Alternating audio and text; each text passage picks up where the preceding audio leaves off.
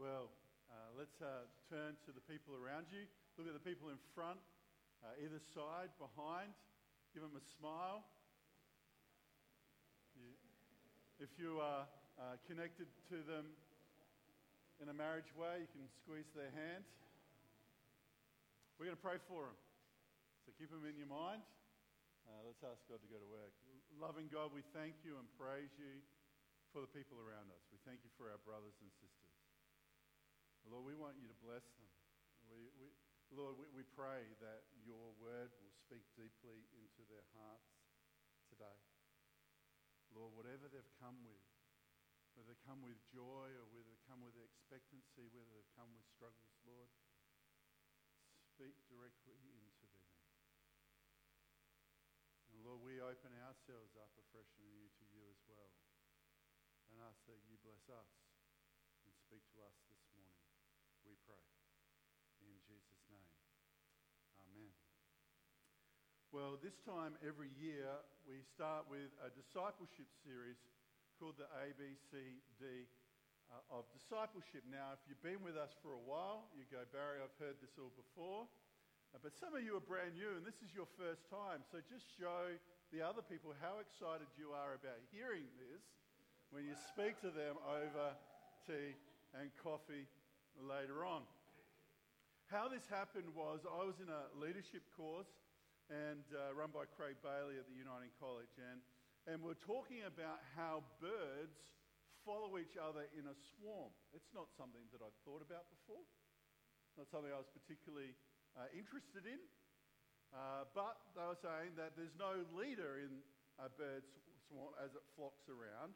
They just follow a set of 3 simple rules. They always make their way to the centre, they always follow the bird in front of them, and they do something else which I can't remember. Man, I looked it up and I just go, should have jotted that sucker down, but I didn't.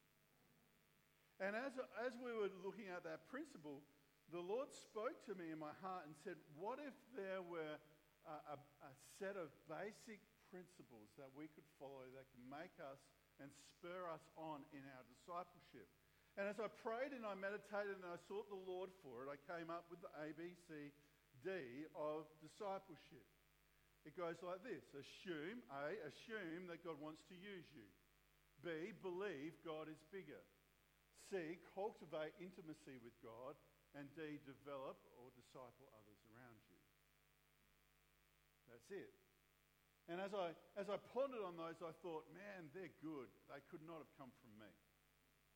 And as I thought about it, I thought, you know what? If we apply these 4 things into our lives, into our everyday DNA, we're just going to go stronger and stronger in our relationship with God and what God wants to do in us and through us. So today we're starting off with assuming that God wants to use us.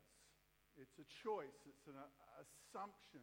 And I want to start with a theological principle that whenever God wants to do something significant in the world, he sends a person.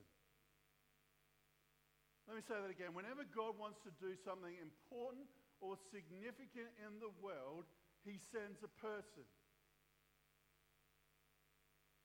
When God wanted to care about the down and outcast and the sick and the lonely people in Calcutta, he sent Mother Teresa. When he wanted to free the Israelites from the bondage that they had been in for 400 years, he sent a loser called Moses. He was down and out. He was washed up. And even when God spoke to him out of a bush, which would have been pretty freaky, even then he didn't want to do it.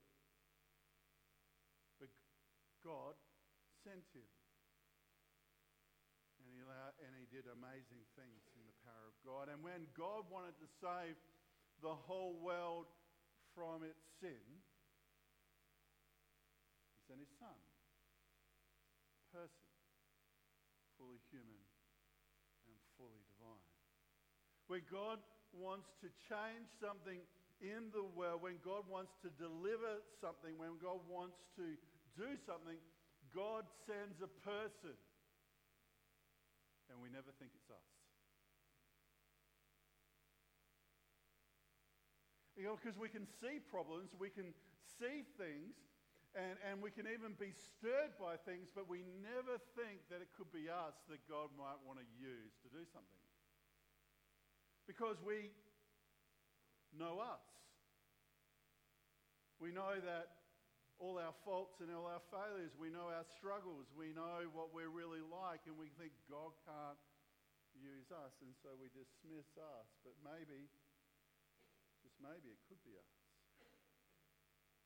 Because God really quite clearly says that you don't put a light under a bushel or under a bowl. You put it up on the stand for it all to see. He wants us as his people to be people of significance, a people who shine his light and his character into the world. He wants to use you and I.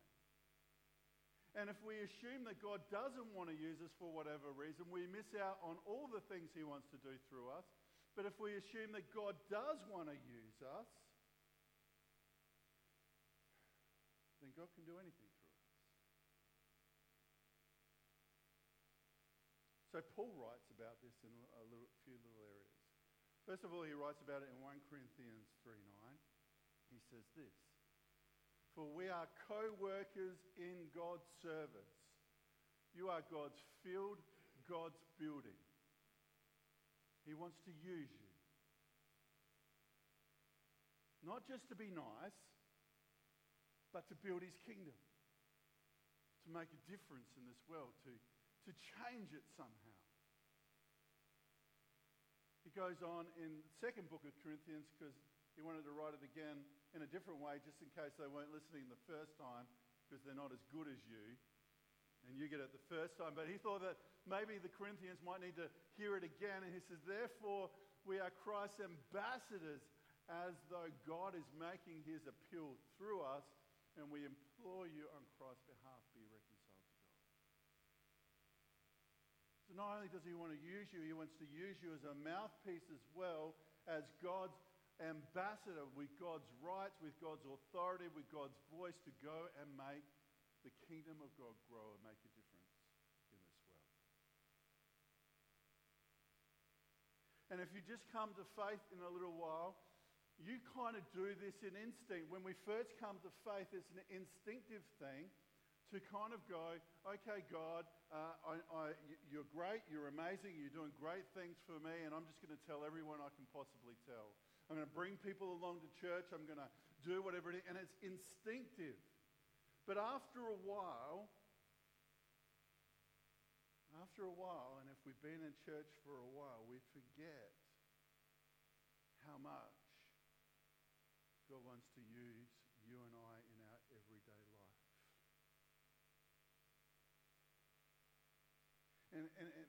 And even we can get to the point where we can doubt whether God wants to use us. I was sitting on a plane going to Propel and our Propel conference last year, and I just said to God in a prayer, "God, if you can use me on this flight, I'm really open to having a conversation of faith." Now, God doesn't normally get those prayers from me or anyone else taking a plane flight, but he got it from me that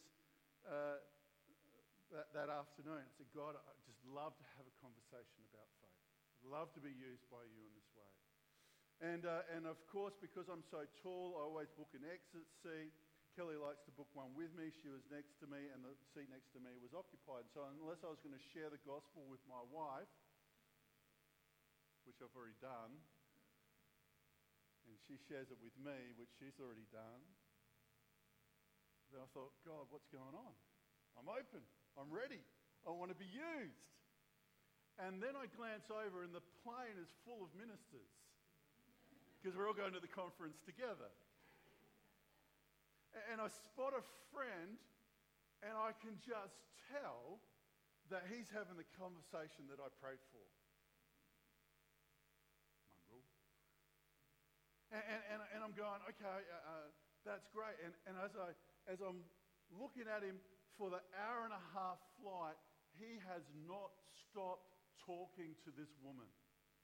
And she has not stopped talking to him. I'm going, God, I wanted that conversation. And then I thought, Barry, maybe your job is to pray.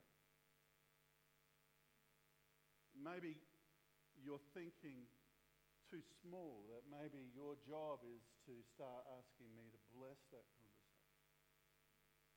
And so in the middle of the flight between naps, because I nap a lot on flights, saying, Lord, use that conversation.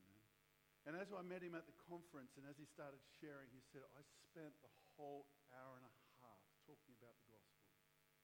She said she was just so hungry. She just wanted to know. We swapped numbers and we're going to email her. And he goes, not only that, I got out and I got into an Uber, and the Uber driver was starting to talk to me about faith. And I was starting to have this never happens to me, Barry. I pray for it. I'm not bitter. We can doubt that he will, and sometimes we can think that God's not doing it, but maybe, just maybe, we need to step into every moment saying, God, can you use me in this? And if it's not working out the way that we think it should, then say, God, how do you want me to use? How do you want me to use? How do you want, let me get my words out. How do you want to use me? Because if we're followers of Jesus, we are signed up on the dotted line to be followers of Jesus, to build his kingdom here in this place. Not in this church, but in this community. Not just in this community, but the communities in which you infest. You've signed up on the dotted line. If you said, Jesus, you are Lord of my life, you've signed up to build the kingdom of God. However God calls you to do it, and he calls us all differently. God recently has been taking me to a deeper understanding of intercessory prayer. And I've been frustrated, and it's led me to that depth, frustrated that I've been praying for people and I've not seen the breakthrough that I know that God wants to have happen. And as he's led me deeper, I've been praying with more authority, and I've discovered that sometimes the best thing I can do is to be praying for you more than visiting you. I'm not saying that's not important, but that I'm praying for the spiritual blockages in your life and seeing God use me that way.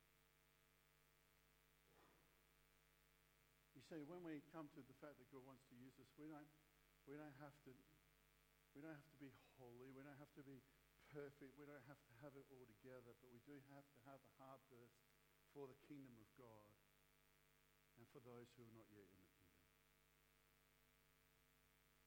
But we never think that it's us, that God could use us in amazing and miraculous ways.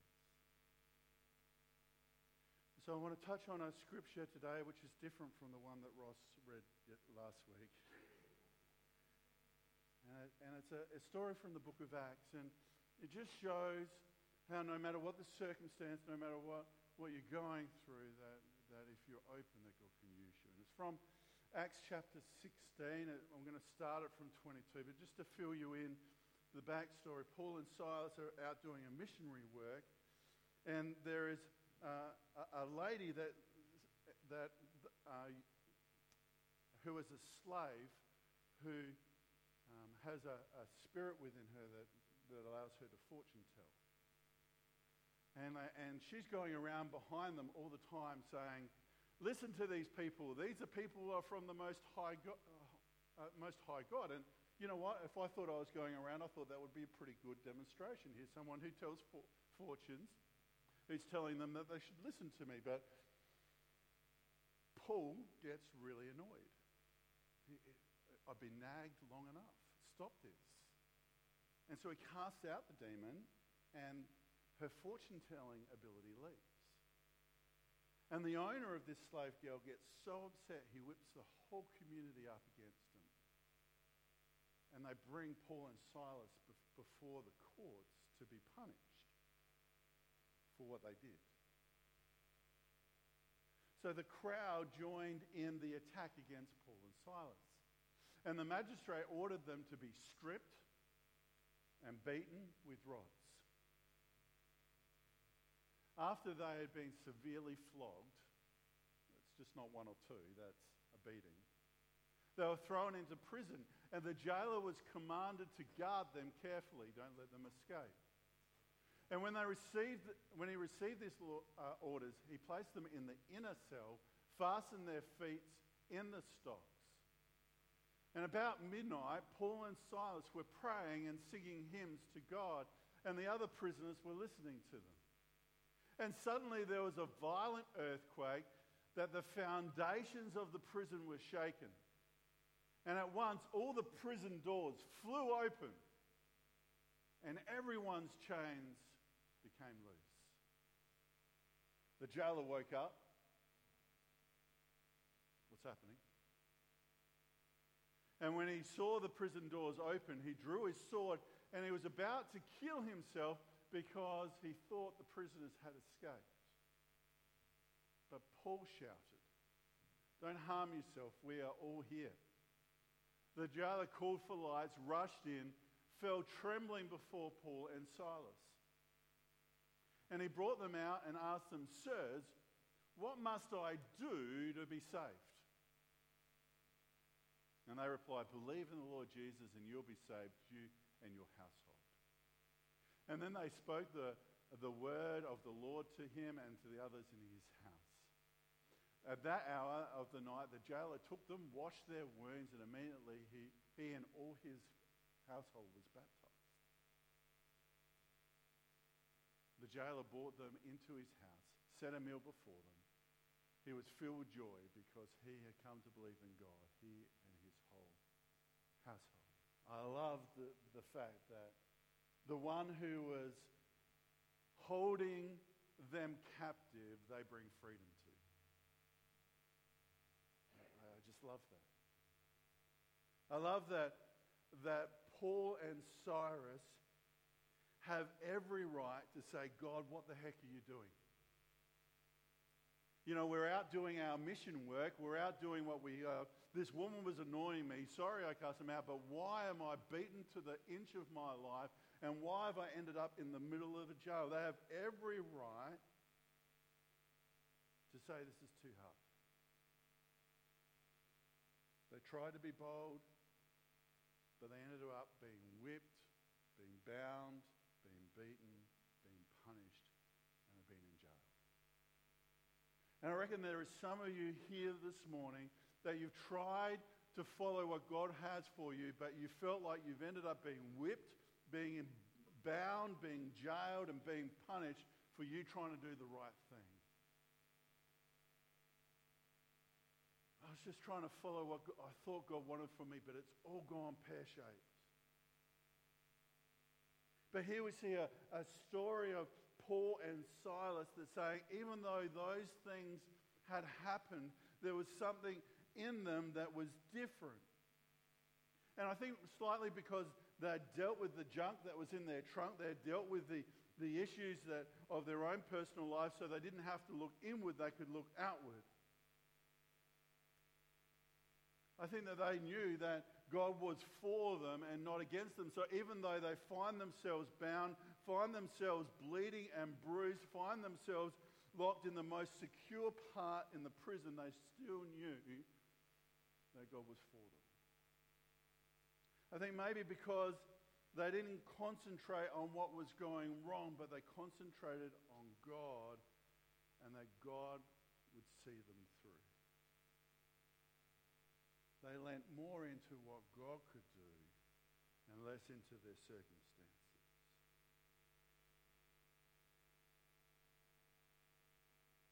They could have concentrated on the pain, the conflict, the stress, the hardship, the uncertainty, But instead, they said to them, I don't know if they really said to them, but I imagine that they said to themselves, if God has us here, God can use us.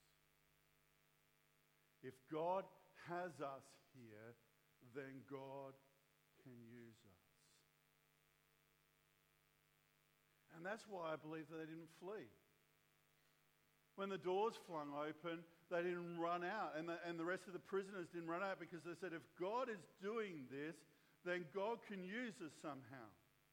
Now, we've got a story earlier in Acts of Peter having a similar experience but being led out by the angel. But Paul is saying, I didn't have an angel, I don't have any direction, so I'm staying here because this is where God wants me, in the middle of the cell, without my bruises and bleeding. This is where God wants me.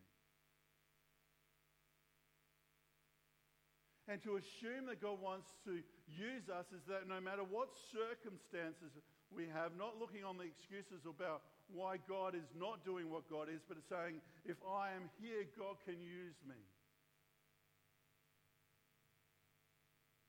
And so he stays, and as he stays, he's able to proclaim the word of God, not just to the jailkeeper, but to his whole family. He saves a whole household because he assumes that God wants to use him. And it brings liberty, freedom to the one who had held him captive.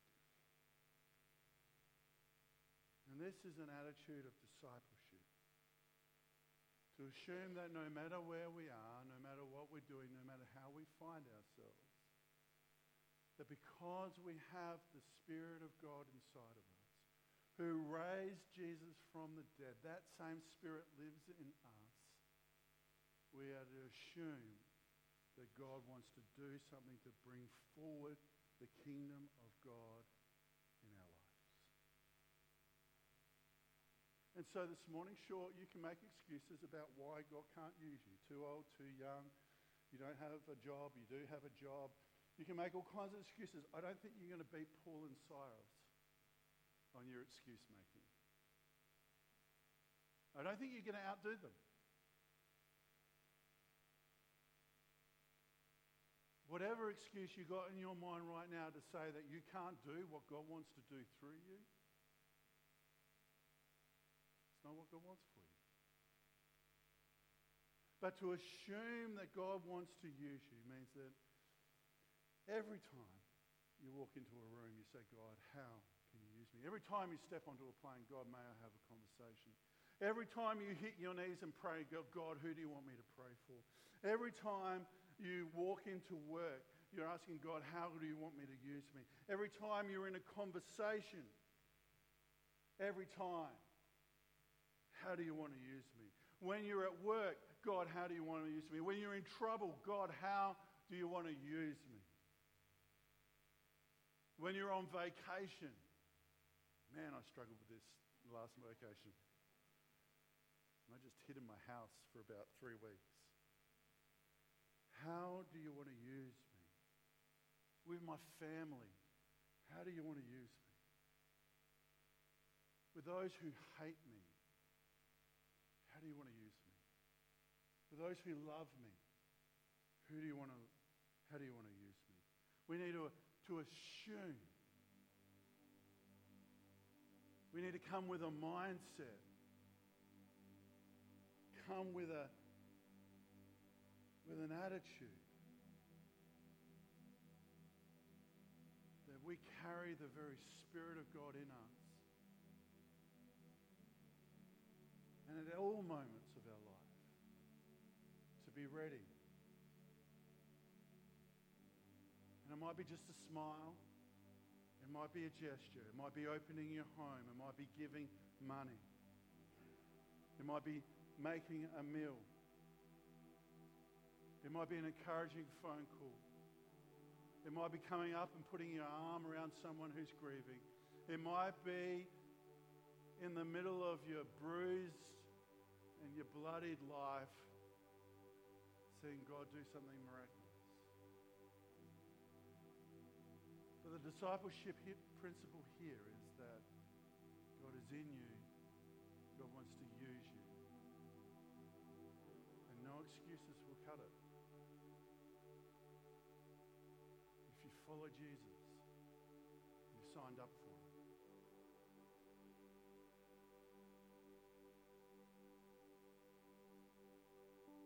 And we never think it's us that God wants to use. We always think it's someone else. But man, he wants to use you. And I don't care how old, how young, how poor, how rich. I don't care how educated, how frustrated you may feel. I want to encourage you, surrender. Surrender to God and say, God, here I am. Use me. However it comes. And I can guarantee you this. He'll use you in ways that you don't expect. And you'll bless people beyond what you can believe. If you simply assume and ask God to use you. Let's pray. God of love and life, thank you that you don't call us to be bystanders, that you call us to be your children, to learn your ways, to follow your purposes. So God, come right now and Lord, where we have been embittered in the past, may your forgiveness flow. Where we have judged others in the past, Lord, may your forgiveness flow. And may we step into the reality that you want to use us to bless this world and to further your kingdom. So Lord, heal the broken hearts, set the captives free. In Jesus' name we pray. Amen. So I wondered how to finish this in song. It struck me what our Heavenly Father is about. He's about bringing us, His children, into the family business. That's what we need to assume, that He wants to use us. Because we are His children, then we have it within our spiritual DNA to be used by Him, to become like Him in character and in deed. And also, of course, as Barry said, so often we want to say, Lord, here I am, send Him. Or I'm too young, or I'm not very good at speaking, or whatever else. But you know, the thing that enables us to know that we can be used by God is the Spirit within us who says, actually, He's our Father. We are His children. And that's what makes us able to be used by Him. So let's stand together.